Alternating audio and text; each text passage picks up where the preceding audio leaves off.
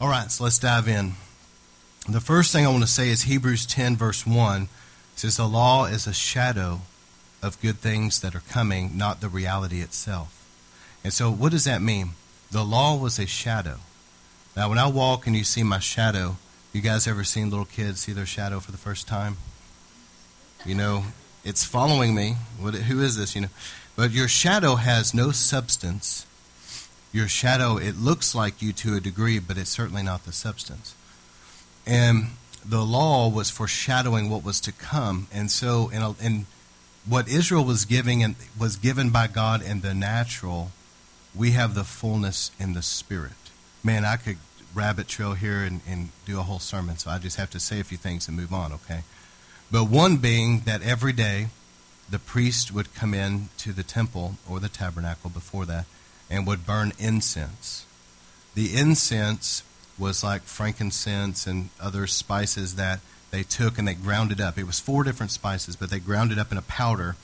And they would take like a hot coal from the outside altar, and they would bring it inside, and they'd put that hot coal on the golden altar, so it was sitting there, and they would sprinkle that powder on that, and it would fill the holy place with that incense. And that incense was a part of their worship to God. What Israel had in the natural, we have in the spirit. And what incense is to us now is this. The 4 parts are praise, worship, prayer, and intercession. And we are the temple of the Holy Spirit. And Jesus said true worshipers worship in spirit and in truth. So God's wanting our hearts to be like a burning coal, that we're on fire for Him. Amen?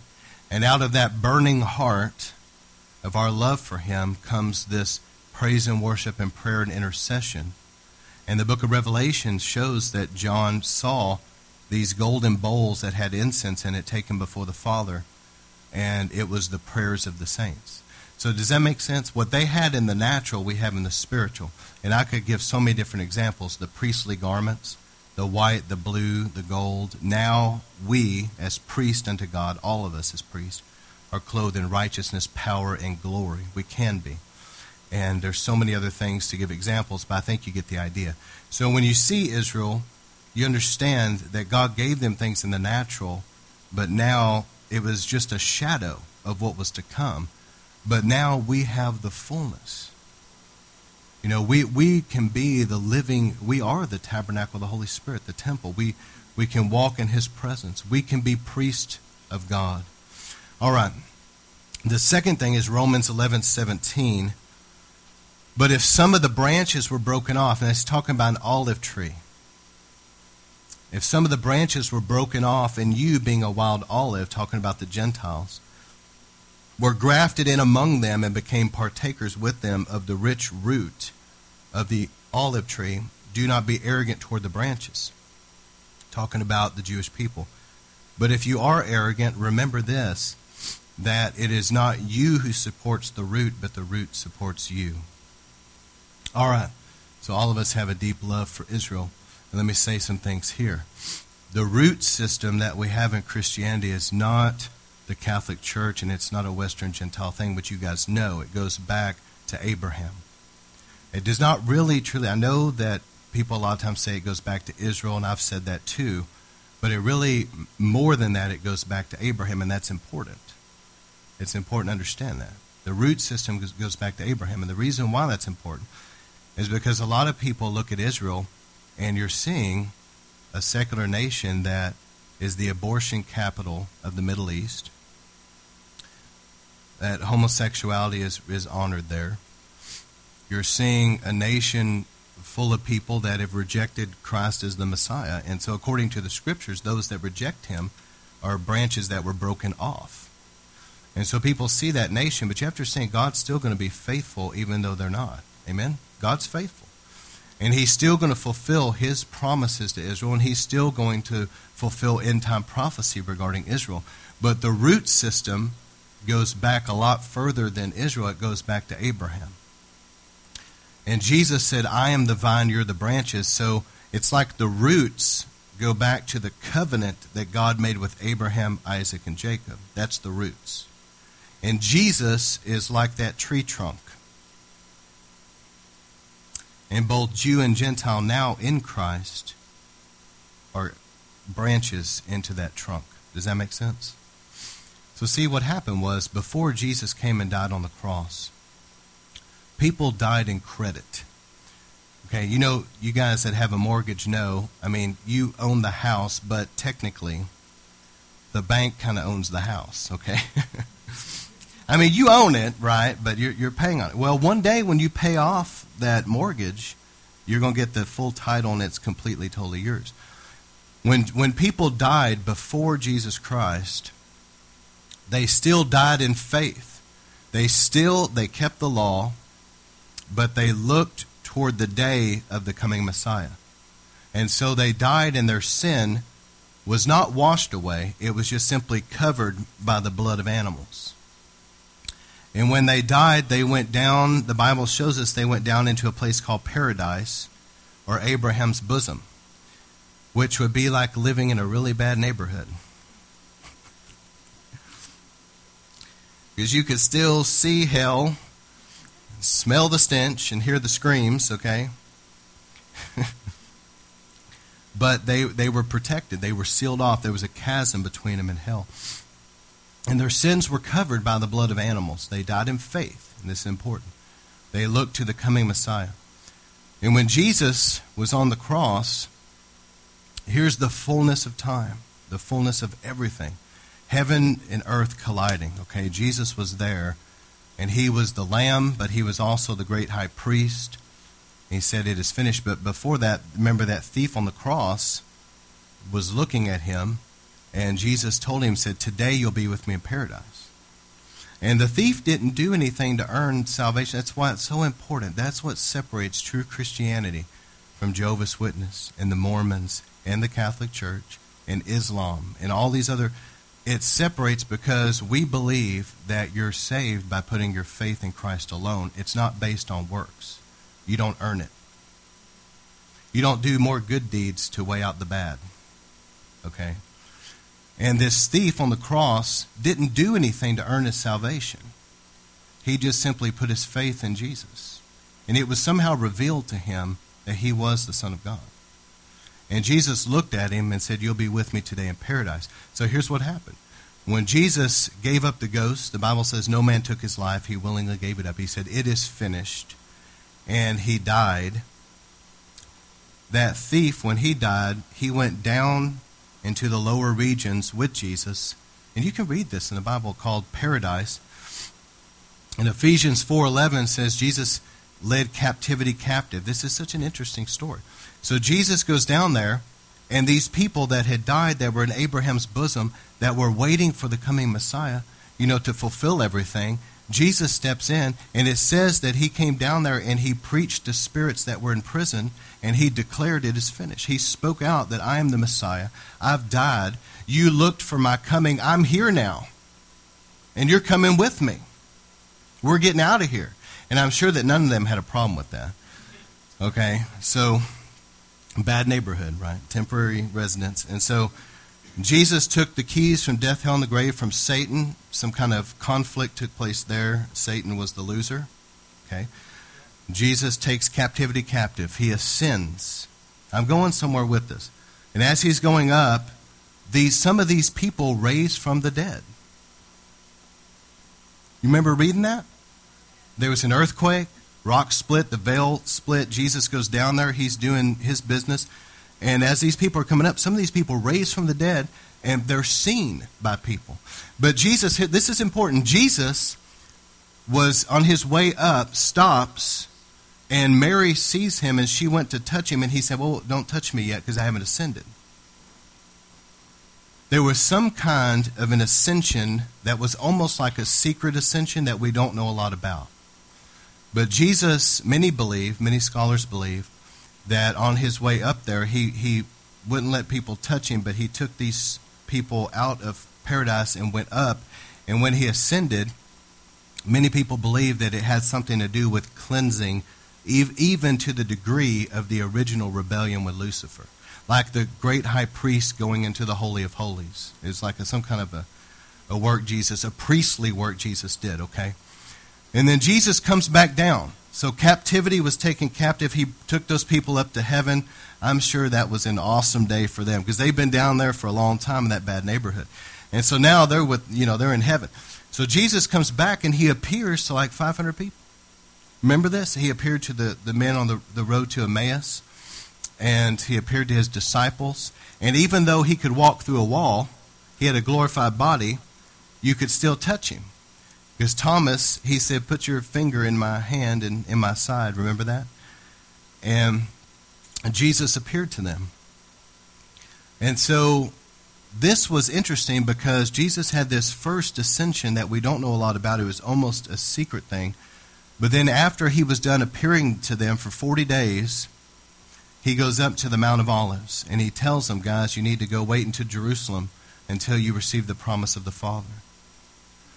And so Jesus is standing on the Mount of Olives. He's talking to him. Next thing you know, up goes Jesus. You know, you're watching him float up in the sky, and they're standing there just like me and you would be, with their mouths hung open, just looking at him. And he disappears in the clouds. And the angels prophesy that were there and told them, the angel said, just as he left, he'll come. In the same way that he left, he will come back. And that's interesting because the Bible shows us that there's going to be like a secret catching away, so to speak. I don't think it's going to be a secret. I mean, a bunch of people disappeared. I think a lot of people are going to realize that, right? But there's going to be this thief in the night catching away where the bride is caught away with the bridegroom who meets her in the air to the marriage supper. But then there's going to be, just like there was a first ascension and a second, there's going to be a first coming, if you will, for the bride. But then the second coming is going to be for everybody to see it. As lightning shines from the east to the west, so will the coming of the Son of Man be. The nations of the earth are all going to see him. He's going to come down. He's going to put his feet on the Mount of Olives. It's going to split in two. And he's going to come in to rule and reign for 1,000 years from Jerusalem. All right. I said all that because of making sure we understand you don't earn your salvation. Now, the thief on the cross, remember Jesus said, you'll be with me in paradise today. Now that will make a lot more sense to those that never knew those scriptures. He literally went down that day with Jesus into paradise and saw what Jesus did. Isn't that amazing? All right. And then this is the third thing I wanted to show you in the scriptures here. Leviticus 23. I had to skip a lot of scriptures because it would have taken too long to read this, but I just put what needs to be out of Leviticus 23. Starting with verse 1, it says, the Lord spoke to Moses, saying, speak to the sons of Israel and say to them, the Lord has appointed times which you shall proclaim as holy convocations. My appointed times are these. Now notice the Lord says, my appointed times, not Israel's. Did everybody see that? For 6 days work will be done, but on the seventh day there's a Sabbath of complete rest, a holy convocation. So we see Sabbath was important. These are the appointed times, holy convocations, which you shall proclaim, appointed for them in the first month of the 14th day of that month at twilight is the Lord's Passover. And then I skipped all this, but it starts describing all the different feasts, okay? But look at what it says here in verse 41. You shall thus celebrate it as a feast to the Lord for 7 days, talking about tabernacles. But the Lord said it shall be a perpetual statute throughout your generations. So the Lord, first off, the Lord said that these feasts, number one, were his feasts, not Israel's. But number two, that it would be observed throughout all generations. So it never stopped. And so even when you read in the book of Zechariah, the church is going to have to get used to some of these Hebrew roots pretty quick because in the book of Zechariah, when Jesus comes back and he's reigning for 1,000 years, we all have to go to Jerusalem for the Feast of Tabernacles. And it says that if a nation decides, hey, we're not going to go, the Lord said, I will not send rain on their land for the next year. So this is the Lord's feast throughout all generations. All right, so Moses declared that. Now, one of the things I really like is that there's been a lot of understanding since the 90s that have been coming to the body of Christ about our Hebrew roots. I can't rabbit trail on some things right now, so I've got to stay focused because I'm talking about marriage and family. I'm about to get to that. But in the 90s, what really spoke to me, where this began in my life really, was through the Brownsville revival. Because a man by the name of Dick Rubin was a Jewish believer, and God used him to come to Brownsville before the revival and teach them about the tabernacle, the priesthood, the 7 major feast days, the 5 major offerings, the priestly garments.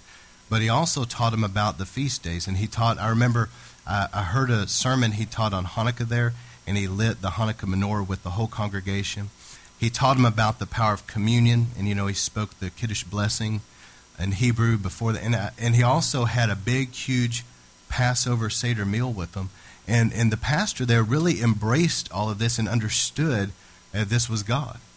And both him and the pastor stated they felt very strongly that helped lay some groundwork and had a lot to do with the revival that broke out after that.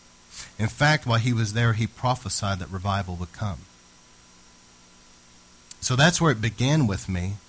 And I see ministries, it's just so wonderful. I see like the 700 Club, CBN, they have this big, huge Rosh Hashanah celebration every year. And it's really beautiful. People have done a fantastic job, like Perry Stone. You guys ever heard Perry preach? I really like him. He's good. Perry Stone, John Hagee, Larry Huck, there's several. And there's several that their names are not real known, but they've made an impact that have really been teaching on Hebrew roots since the 90s. And it's really helped the body of Christ tremendously, okay? But here's some things that for us to understand today that's connected to our Hebrew roots. Number one, the power of the shofar. That's something that began for me at Brownsville as well. But man, the shofar is a powerful weapon of war. It really is. The talit, which is a prayer shawl. Speaking blessings, that goes back to the Hebrew roots. Anointing with oil. The communion table, and really understanding it, goes back to the Hebrew roots. And the power of water immersion. And for you to really fully understand all of this, see, another thing about the shadows, I don't claim to be some great artist or anything, but Rachel actually is, but that's not my thing really. But, if you drew a picture, that's one thing. But if you can put shadows on it, it almost makes it like a third dimensional, and it adds depth to it. So one of the things about the Old Testament being a shadow of things to come is that if you understand the Old Testament and you understand your Hebrew roots, it brings a lot of depth to your Christian walk. It does. I mean, a lot of depth. And unfortunately, a lot of the body of Christ is missing out on a lot of this. So I began to pursue this since the 90s to understand more about it. And my wife and I also together began to pursue understanding a lot more about it even in the last couple years. So let me just share some things that I believe, because I'm talking about marriage and family. One of the things that I feel has really blessed our family tremendously has been the Sabbath. I'm not saying this for your benefit here because I think that you guys understand the Hebrew roots, but there are people out there that have a knee-jerk reaction and think people are putting them under the law or whatever.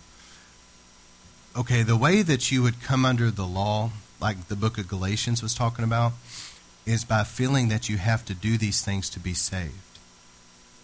Or you have to do these things to be righteous. Or you have to do these things or God will be displeased with you or grieved or whatever. And so they feel like that they're earning, again, their salvation, so to speak. And we're not talking about that at all. This has nothing to do with that. So what are the benefits of the Hebrew roots? Like, for example, if somebody said, well, I want to start maybe keeping a Sabbath, or I want to start connecting to these feast days, and I want to understand more about the Hebrew roots, what are the benefits of doing this? Because I'll give you an example. You could accept Christ as your Savior and be really sincere about it. And if you leave out of here and have a car wreck and die, you're going to go to heaven, even though you were never water baptized. But why in the world would you want to live your life as a Christian not being water baptized and being hindered?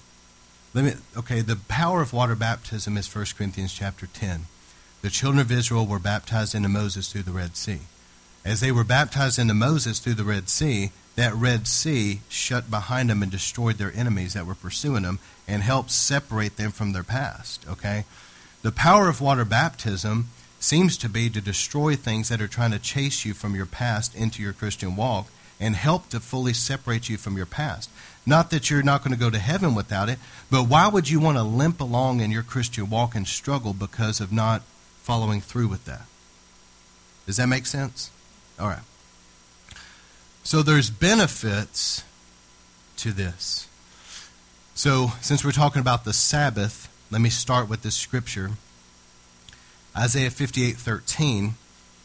If because of the Sabbath you turn your foot from doing your own pleasure on my holy day, and call the Sabbath a delight, the holy day of the Lord, honorable, and honor it, desisting from your own ways, but seeking your own pleasure and speaking your own word, look at the promises here. The Lord's basically saying, if you'll set aside a day as a Sabbath to me, he said, here's what I'll do for you. You will know the joy of the Lord. I will make you ride on the heights of the earth, or the heights of the land, and you will feast on the inheritance of Jacob, for the mouth of the Lord has spoken. Isn't that powerful? You'll know the joy of the Lord. You will ride on the heights of the land, meaning the Lord's saying there, I'll make you the head, not the tail, the top and not the bottom. I'll promote you. I'll bless you. And you'll feast on the inheritance of Jacob, meaning abundance. I'll give you abundance. So, as I began to look into some of this, I began to ask the Lord, because, you don't want to get into any type of a religious spirit, whatever you do. You don't want to get into any extremes in anything that you do. So I began to really seek the Lord. Lord, I want to know, what are the actual benefits of this? If there is a benefit, I want to know. And the Lord began to show me something about these appointed feast times. Whether it's the Sabbath, once a month, the turn of the Hebrew month is called the Rosh Chodesh, and then the feast days, okay? And I was curious about this. I was like, what are the benefits of these things? Well, number one, what the Lord began to show me is that there's a special open heaven during these times. We had a lady that came out of Satanism, my wife's testimony coming out of these things. So her testimony gets a lot of people out there hearing that. They realize, hey, I can be saved. So anyway, she came to my wife for help, but she was telling me that during the dark times, like for example, Halloween, during the satanic feast, because there's several of them, there's not just one, but Halloween's the one everybody seems to get into, even those that aren't into witchcraft. But she said during those times, she said it's as though for her and her family that the gap between here and the dark world beneath, she said it's like that draws near. And see, that's the counterfeit. How many know Satan counterfeits everything that God does? Seriously. That's the counterfeit. It seems like during these times that there's a special open heaven and that heaven draws near. It's like God's presence draws near. Angels are on assignment. There's heaven invading earth in a special way. How many of you guys would agree that's been here in River of Life that on these feast times you can tell that things amp up? The power of God you've experienced it. All right. So that's number one blessing associated with this. Number two, there's a principle that when you do something over and over, it's going to create a portal like an open heaven, which I talked about last week. But there's this, I'm trying to show you like the flip side, the counterfeit, maybe to help understand God's ways a little better, so just bear with me with it. But there's this principle in the occult world called egregore that if you take something, and the perfect example is Islam. Muhammad goes into Mecca. There's all these demon gods they're all worshiping. He decides to kick them all over and to pick this one little moon god that's called Allah, okay, this one little moon god, and declare that this is the one true God. And so anybody that doesn't submit to worshiping this God, we will kill you. And so over time, he's scared everybody half to death. They all converted Islam. And they all began to pray to and worship this little demon god that was nothing. It was a little statue in Mecca.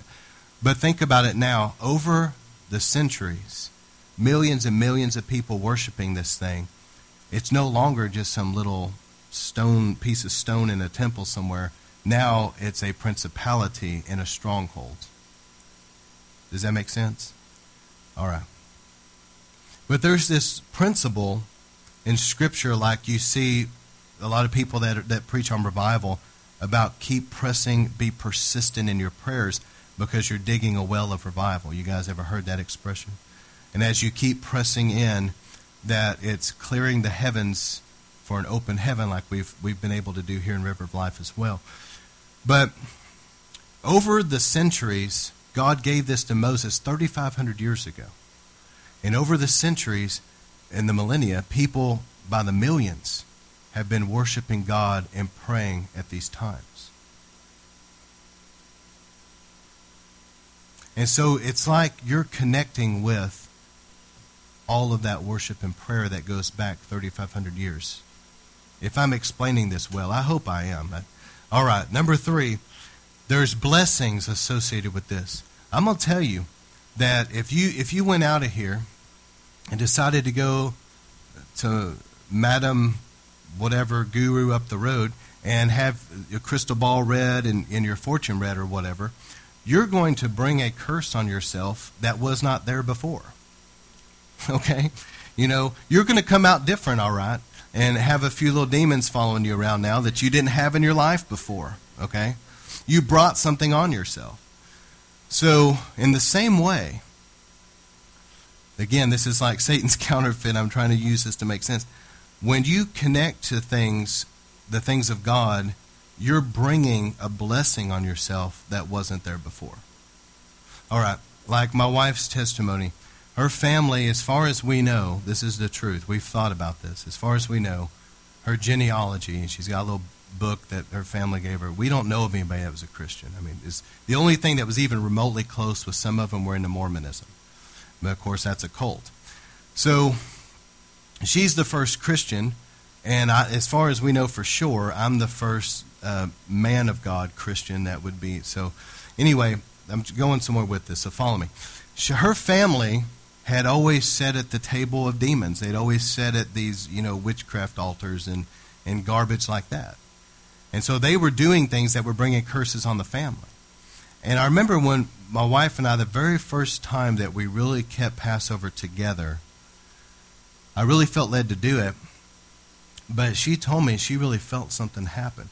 See, what's happening is her family always sat at these demonic tables, but now for the first time that we ever even know of, somebody in that bloodline sat at that table at Passover. Can you imagine what was really going on in the spirit realm there? And she said she felt something change. But see, I'm going to tell you, whenever we set those tables up last year, and we all feasted real good, and we went through that Passover Seder, that ceremonial meal that's done, what you got to realize is, and I told you all this, but you're sitting here at the Lord's table and you're drinking those 4 cups of Passover, and we're doing this together. You're bringing a blessing on yourself that was not there before. In fact, I would go so far as to say you're creating generational blessings that's going to affect your kids and your descendants.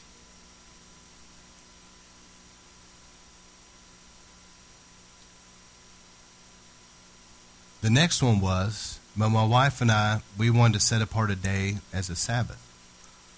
And so we did that. And I remember the first three or four times that we did this and we'd pray together, it was weird, but I saw a shining face. And I remember seeing it just as clear, because I remember I was asking God, what are the benefits? Well, I mean, what's the reason for this? Because if I do something, I want it to be Spirit-led, I want it to be God, and I want to understand what I'm doing. And we were sitting there and we prayed. It was the Sabbath. We're sitting apart. And I saw this shining face. And this went on for about 3 or 4 times. So I said, I began to do some research about the shining face of God. And I knew enough to know that the Lord bless and keep you, make his face shine upon you. I knew this is in the Bible. And so I began to do a research. And what I found was, in the scriptures, when Israel would disobey God and grieve him, it says that he would turn his face away from them. But when they were doing what they're supposed to be doing, and it pleased him, that he would shine his face upon them. And I thought, oh, this is interesting, and I began to look more into it, and I realized that there was a lot to this shining face of God. And, for example, I'm about to get into this, so let me say two more things, and I'll get back into this, okay? Another thing about the Sabbath that I realized with my family was I really felt led to set aside a day that we would have a family Sabbath, and I realized that our family began to bond in a way that we never had before. I mean, we were always a happy family, really, but this was different. There was some kind of a spiritual blessing that came, and some kind of a bonding that happened. And so this quality time together, combined with God's blessing, seemed like all of a sudden we were bonding and we were close, and something had happened that was really powerful. It was remarkable. And I remember realizing and talking about it with my family how much things changed. And another thing about the Sabbath, in the natural, I would say that your body needs rest. Some people work 24/7, literally, and they wonder why they get sick.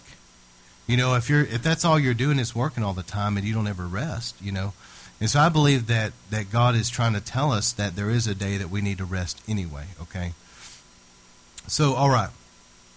Our Hebrew roots. That's in Hebrew, that Shabbat Shalom. That's a blessing that'll be spoken. You hear people use that. But here's what it looks like with the Jewish roots of a Sabbath.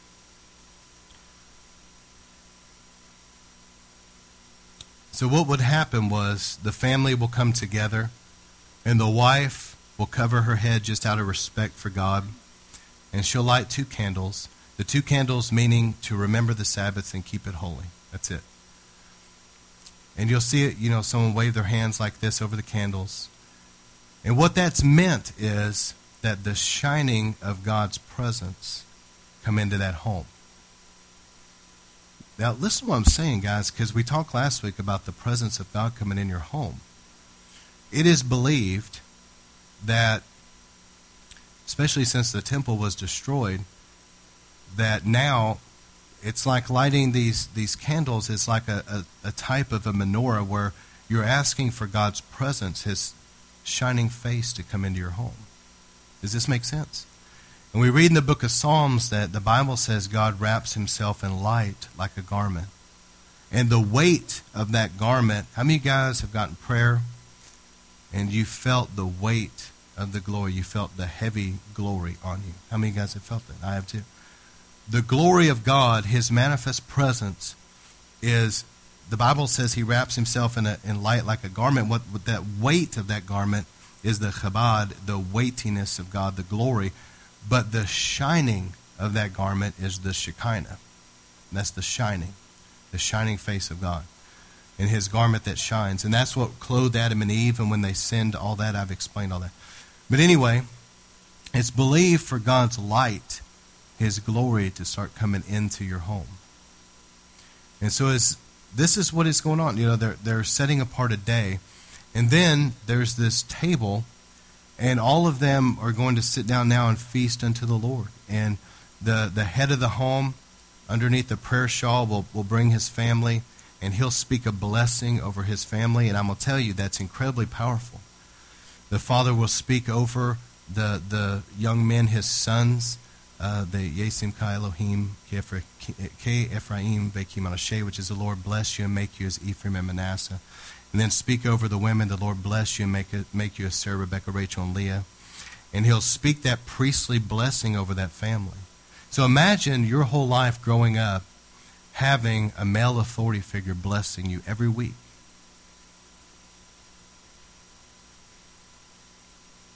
And that day, the next day, will be a day of rest, where there's time that's spent with the Lord, and there's also time that's spent together as a family.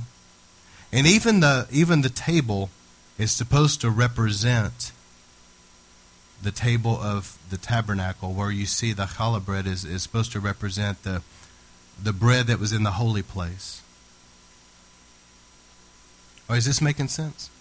So this culture comes out of something that's 3,500 years old, It's something that Jesus would have no doubt done every week, his whole life. The disciples would have done it their whole life. That they would have had a day that was holy unto God. A day of rest, but a day of worshiping the Lord. What's the benefits of having that time where you set apart a Sabbath? I told you before, it has to do with knowing the joy of the Lord, riding on the heights of the land, feasting on the inheritance of Jacob. And not only that, but I believe that God's presence coming into your home in a powerful way. Now, I don't believe that you have to have a Sabbath to be righteous. I believe that you can go to heaven and not keep a Sabbath. Okay, I really do. I don't believe it makes you saved or righteous or better or smarter than anybody else. I just believe that there's blessings associated with them. And that you're doing something to bring a blessing on your family that just simply wasn't there before. It's just like, for example, people that have the wisdom to be tithers. You can go to heaven and not be a tither. But I tell you what, you cannot stand on the promise that God will rebuke the devourer for you, open the heavens above you, pour out more blessings than there's room enough to contain, and nations rise to call you blessed. You see what I'm saying? You're doing something that pleases God, but it brings a blessing on you. And so this is how the Sabbath is started. If you'll follow me tonight, there's the 2 candles that's lit, and they set the day apart as holy, and you can take communion together.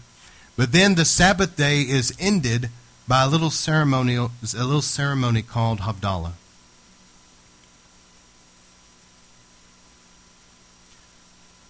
And Havdalah is it's a little ceremony that means separation, and it's where you separate the Sabbath from the next day, the other 6 days of work, separating those 2 days. People say, well, what does this have to do with anything? Well, I think that it could be something that really glorifies the Lord and is quite powerful, actually. And the reason why I say that is because just as Havdalah means separation, this can be a time where you are really consecrating yourself as holy and your family as holy unto God before you start the week. For example, the fruit of the vine is drank, okay? But this could be a time where you take Holy Communion together as a family. You'll recognize that I really like Holy Communion, don't you? So you can start the Sabbath doing that. You can end it doing that if you want to. There's spices called the Besamim that are simply smelt because it represents the fragrance of the Sabbath. But you could teach your kids about the anointing oil. See, the anointing oil had spices. And teach them about the incense and what it really means. And you could anoint your family and set them apart for the next week. The candle. You know, when you do things with kids, growing up, they'll never forget it. How many knows when you tell a kid something, they'll most likely forget it. But when you do something with them, they'll never forget it. And so there's this candle, the Havdalah candle that's lit. And it represents light in the dark world. And so you're teaching your kids, guys, we're not like the people of the world. We don't cuss like the people of the world. We're not going to gossip like the people of the world. Okay, we're not going to, smoke and drink and do drugs like the people of the world. We're not going to sleep around and party like the people of the world. We are different. We're supposed to be a light in the dark world. We're set apart. And they see this. And then, of course, you can speak a blessing over your family. And think about this. As you start the work week from the Sabbath, you have consecrated your family as holy unto God and spoke a blessing over them to empower them in that week.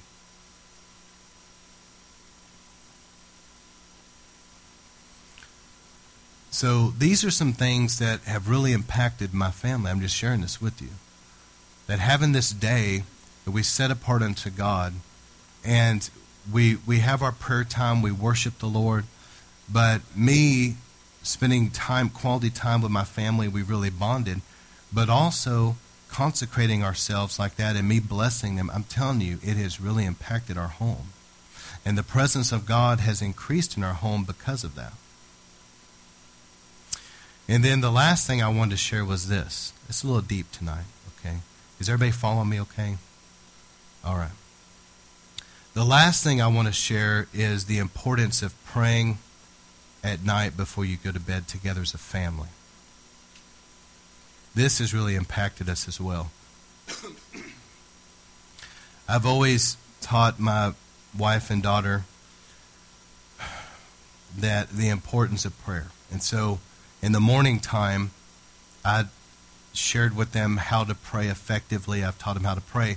But we've always had kind of our own personal prayer lives in the morning. So even growing up, I remember my daughter, if we were home or something, we'd be like, all right, it's time to pray, guys, you know. And she'd go off, you hear her blaring her worship in there praying, you know. And we had our separate time. But then also in the evening time, my wife and I would really pray together. And it's the principle here is in the Bible, read about this. It's really interesting, the morning and evening sacrifice. Every morning around 9 o'clock, they would sacrifice a lamb for Israel, and every evening they would do the same around 6 o'clock, or 3 o'clock rather. And so this is continual. And I believe that it's symbolic of what we need today. I mean, even to this day, the Jewish people have 3 times they pray a day, the morning, in the afternoon, and in the evening. Shacharit is the sunrise, and the Mincha is the afternoon, and the Ma'ariv is the night. So there's this principle that's there. So this is what we do, and I put all this on here for you, okay? But my wife and I will pray together at night, and I encourage you guys to pray at night with your spouse before you go to bed, because God will really visit you in a powerful, powerful way in the night. And something that I'll say, the Lord really spoke to my daughter about this, but you know, our services here, the presence of God is so powerful. And she said she felt led at night, you know, she, like we all do, you're charging your phone, your iPad or whatever. She said she felt led to play like our service in the background just quietly, we can barely hear it, but she said the glory has been coming in her room so strong at night. And the same with us. I try to take advantage of things like that on our computer. Just play some really anointed stuff at night and ask the Lord, let your presence come in here. All right, so here's what we do at night. The morning and evening sacrifice, this is our time. So my wife and I'll usually pray, maybe take the Lord's Supper, but I always take some juice or something. This is just what I do. You don't have to do this. But I always go outside and I pray over my home that the Lord just cleanse and consecrate it. And I'll pour out some juice and just pray, Lord, let the blood of Jesus just cleanse this property. And every time I do that, I feel the presence of God start descending into that home.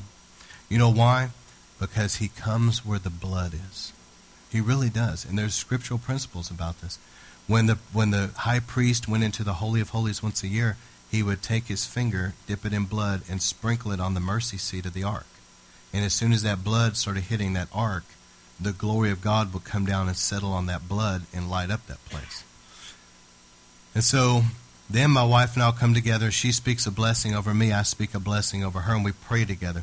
But here is some things that you can glean from the Hebrew roots. How many of you guys sat under my teaching long enough that you can say, Pastor Scott, I agree with you that there is some wisdom in the Hebrew roots? Okay, I see that. All right. Here are some things that you can glean from what is prayed at night. All right. Number 1 is called the Cheshbon HaNefesh, and this is soul searching. So the first thing you want to do is confess any sin before you go to bed. And if you've got issues, if somebody has ticked you off in that home, okay, you need to go deal with that and not go to bed angry with unresolved issues. This is the Cheshbon HaNefesh time where you make sure things are right with God before you go to sleep. Amen? All right, the next one is the Hamapil blessing. And listen to this blessing. Blessed are you, Lord our God. You're blessing God here, speaking this to him. Gracious one, keeper of the world, who makes our eyes sleepy, causes our eyelids to close. God of those who came before us, help us to lie down peacefully and rise up peacefully.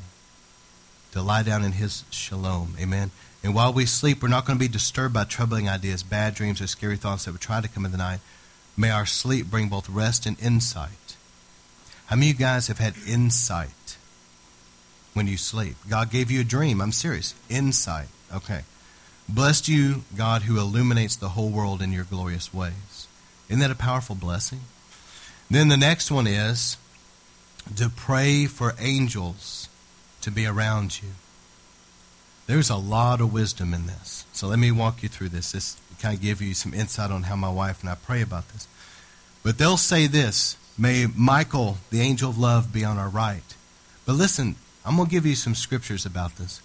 How many of you guys know the Bible says in Psalms 34, I believe verse 7, the angels of the Lord encamp around those that fear the Lord to deliver them. Okay, do we really believe that scripture? Because I do. The angels of the Lord are around you if you fear the Lord to deliver you. Isn't that powerful? And so it also says in the scriptures that the angel of God's presence will save you. And that Hebrew word is save, like deliver you out of trouble. And so when you're dealing with angels like Michael, okay, this is how I always pray it. Warfare angels, warring angels like Michael would be around River of Life and deliver us from trouble and set people free. If they need a breakthrough, they'll bring the breakthrough. Amen? The second one is, they say, may angels like Gabriel, the angel power, be on your left. I'm trying to share some things with y'all. This is some insight here. But angels like Gabriel, these type of angels, they ascend and descend. You guys remember that story at Azusa Street where that pillar of fire was over it? And those angels would be ascending and descending. So the angels of the Lord, like Gabriel, they'll go up into the heavenly realm and they'll bring from heaven things to earth. They'll bring revelation for you. And I'll tell you something, man, the angels of the Lord will bring a breakthrough anointing and bring in the presence of God. Trust me on this, okay? I'm just telling you from experience. And so you're praying, Lord, let these angels like Gabriel ascend and descend and help bring a fresh anointing and bring the presence of God. Bring revelation to River of Life. Amen. All right, the next one is Uriel. This scripture is, this angel is not necessarily mentioned in the scriptures per se, but I do believe that this would be an angel from the Lord. The name Uri is flame in Hebrew, and El is God. So this is like the flame of God, the light of God. So listen to this. Y'all hear this right here. The Bible says when you're dealing with these angels like Michael, the angels of the Lord encamp around us to deliver us. So that's warfare. When you're dealing with angels like Gabriel, you're dealing with the angels of God's presence. Remember, and it says the angels will, because you're a secret place dweller, angels will accompany you in all your ways and bear you up in their hands, lest you dash your foot against a stone. How many want that? All right, but here's the third one. It's they pray, may the angels like Uriel go before you. So Uriel means flame of God or light of God. The Bible says in the book of Peter, I don't remember the exact reference, but it says that the path of the righteous grows brighter and brighter until the dawn of that day. And the steps of the righteous are ordered. And the Bible says those that keep Passover, that God will send his terror in front of you, and that's his angels, to throw your enemies into confusion and cause them to flee before you. All right, how many of you guys would like God to send his flaming angels to go in front of you? They're going to light your path. They're going to make sure you get where you're supposed to be, when you're supposed to be there, and terrorize your enemies and cause them to flee before you. And then the fourth was angels like Raphael behind you. Rapha means healer. So healing of God, okay? The angel of healing. The Bible says that God has sent his angels as ministering spirits sent to minister unto the heirs of salvation. You guys read that in the book of Hebrews. So God will send his angels to minister. And listen, when Jesus was tempted by the devil for 40 days, and he was so hungry, and he had been out there in that wilderness, and he had faced the devil literally. It says that the very last thing Jesus said to him, remember, depart from me, Satan. And Satan left him. But it says, if you read it, after Satan left him, that angels came and ministered unto Jesus. Listen, if Jesus needs the ministry of angels, I'm pretty sure that me and you need it. Okay, I'm just saying. And there's a reason why God sent them around our lives. So look at this. They're saying on your right, on your left, going in front of you and being behind you, that the angels are around you to protect you, basically. And then, God, it says here, and over you, the Shekinah glory of God, God's imminent presence. Did you know in Isaiah 4, it promises that God will purge the bloodstains from Jerusalem with a spirit of fire and burning. In other words, he'll cleanse Israel. And then he said, and then over Israel, the glory will be a defense, a protection. In these last days that we're living, if we'll allow God to really cleanse us and deeply purge us, his glory can come in your life and settle over you and protect you. It'd be a defense. That's why Paul said in Romans 13 that there's an armor of light. It's the armor of the glory. You guys ever seen something like a lobster, and it's totally got this crust all around it? As a little kid, I was kind of stupid sometimes. I caught this crawfish one time, and I was real proud of myself. And I was sitting there, and I had shorts on, though.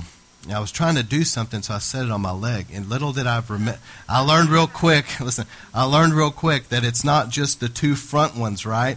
Every one of their little ones dug into my skin, right? All those little legs just dug in. But the thing about these crawfish or lobsters or whatever, there's a total shell all around them. And the Lord is saying in Romans 13 that the glory can be an armament around you, that you can walk in the armor of light. So in the evening time, this is the last thing, my wife and I will pray, God, surround us with your angels, all right? But then the last thing we pray is that the glory would settle over us. And did you guys ever read the story of Samuel sleeping by the ark? Okay, out of all the stories in the Bible, this is one of my top favorite stories. Because just about everything that you're not supposed to do, Eli did in this, okay? But he knew, he was being led by the Spirit, that he knew instinctively, God showed him that Samuel was going to be a significant man of God. He knew that he was going to be like a Nazarite from birth, and that he was going to be a man of God. So Eli let little Samuel go into the Holy of Holies. Notice Eli didn't go in there, but he let little Samuel go in there and sleep by the ark. This is in the Bible. And Samuel was sleeping in the glory, man. You know he slept good. And then while he's sleeping there, he's hearing God talk to him. And he learned the voice of God. And so my wife and I always pray, Lord, your angels around us, but let your glory settle over us. And let us sleep in the presence of God like Samuel by the ark. We're going to sleep in the glory. And I'm only saying this because I'm trying to put faith in people because I believe it's important. The glory of the Lord, just like here at church, can come into your home. And I know this by experience. And can settle over you at night when you sleep in a powerful way. And we need that. The Bible says the glory will be a defense. It will be an armament. It will be protection in these end times. All right, and then the last thing is just quote some promises of God in Psalm 4:8. In peace I will both lie down and sleep, for you alone, Lord, make me dwell in safety. And then Psalm 127, verse 2, he grants sleep to those that he loves. Isn't that powerful? All right. These are some things that's really impacted my wife and I. And if somebody said to me, Pastor Scott, is there a couple things in Hebrew, because I don't want to have to learn a lot of Hebrew, but is there a couple things that would really benefit me to know? These are the four. I put them there so you can look them up if you want to. They're really easy. But the Shema is a song. It's like a creed. The Matovu, man, that is a blessing that is spoken when you come into God's house. The Matovu Ohaleka Yaakov, Mishkinotek Israel. And what it means is, see, Balaam was hired to be up on this mountain and curse Israel. Remember that story? And he looks down with Balak, king of Moab. He looks down and he probably sees the tabernacle. And he sees all the tents of Israel. And he probably sees Jewish men have their talit on, their prayer shawl. And he basically says, if I can paraphrase it, I can't curse what God has blessed. God says about these people, how goodly and beautiful are your tents, Jacob, your dwelling places, Israel. God's blessed them. See, that's a blessing, a Hebrew blessing straight out of the Scriptures you speak over your dwelling. The other one is Birkat Konim, the Lord bless and keep you, make his face shine upon you, all that. And then the last one is called Kiddush, and what that is, it's the blessing that's spoken over the bread and the fruit of the vine. And it's interesting because the word Kiddush means to sanctify. So what you're saying is, we're about to take Holy Communion here. This isn't just any bread, and this isn't just any juice anymore. Lord, we're sanctifying this as communion. That's what that's saying, okay? But if you want to learn a few phrases, those would be good. I know, for example, Mom goes and ministers in the hospitals, and she's run into a lot of Jewish people. And you have the opportunity to share your faith, and you can share some of these things, in witnessing. I think it'll really help break down some walls there. I had the opportunity to witness to a Jewish young man that had just been bar mitzvahed, and because I know so much that I do about these things, he really listened to me, and I was telling him about Jesus. It was awesome. All right, brother, let's go ahead, and let me say one more thing, and then we're going to shut down recordings. I didn't put this in your notes, but it's online, the Amidah prayer, okay? I got this from the 700 Club CBN website because I liked the little devo that they did at the top. But it was talking about an abbreviation of the Amidah has to do with Jesus' prayer that he taught. But this is a prayer. I don't know if you guys can see this, okay? I put this up there. So if you want the notes, you can download this. But this was a prayer that was written back in the days of Ezra, hundreds of years before Jesus, a couple hundred years. And it was something I'm sure that a lot of people prayed before that, but Ezra, being a scribe, kind of put it together in what's called the Amidah prayer. And every day, the Jewish people are praying this to this day. And so it's actually a pretty powerful prayer if you want to use that sometimes in your prayer time. This is very Hebrew roots tonight. All right. Let's go ahead and shut down recordings. We're going to pray tonight. Lord, I thank you for this word. Thank you, Lord, that for a people here that love Israel and understand our Hebrew roots and how you've blessed us so much through that and the wisdom that's there. And I pray, Lord, that this would really bear fruit. I realize it was new and kind of a little different to some. But, Lord, I do believe that setting apart a day unto the Lord as the Sabbath is important. And I believe that it will really bless people if they do that. I believe it will really bless their home and their family. And also to pray together at night. I believe it's important for families to pray together.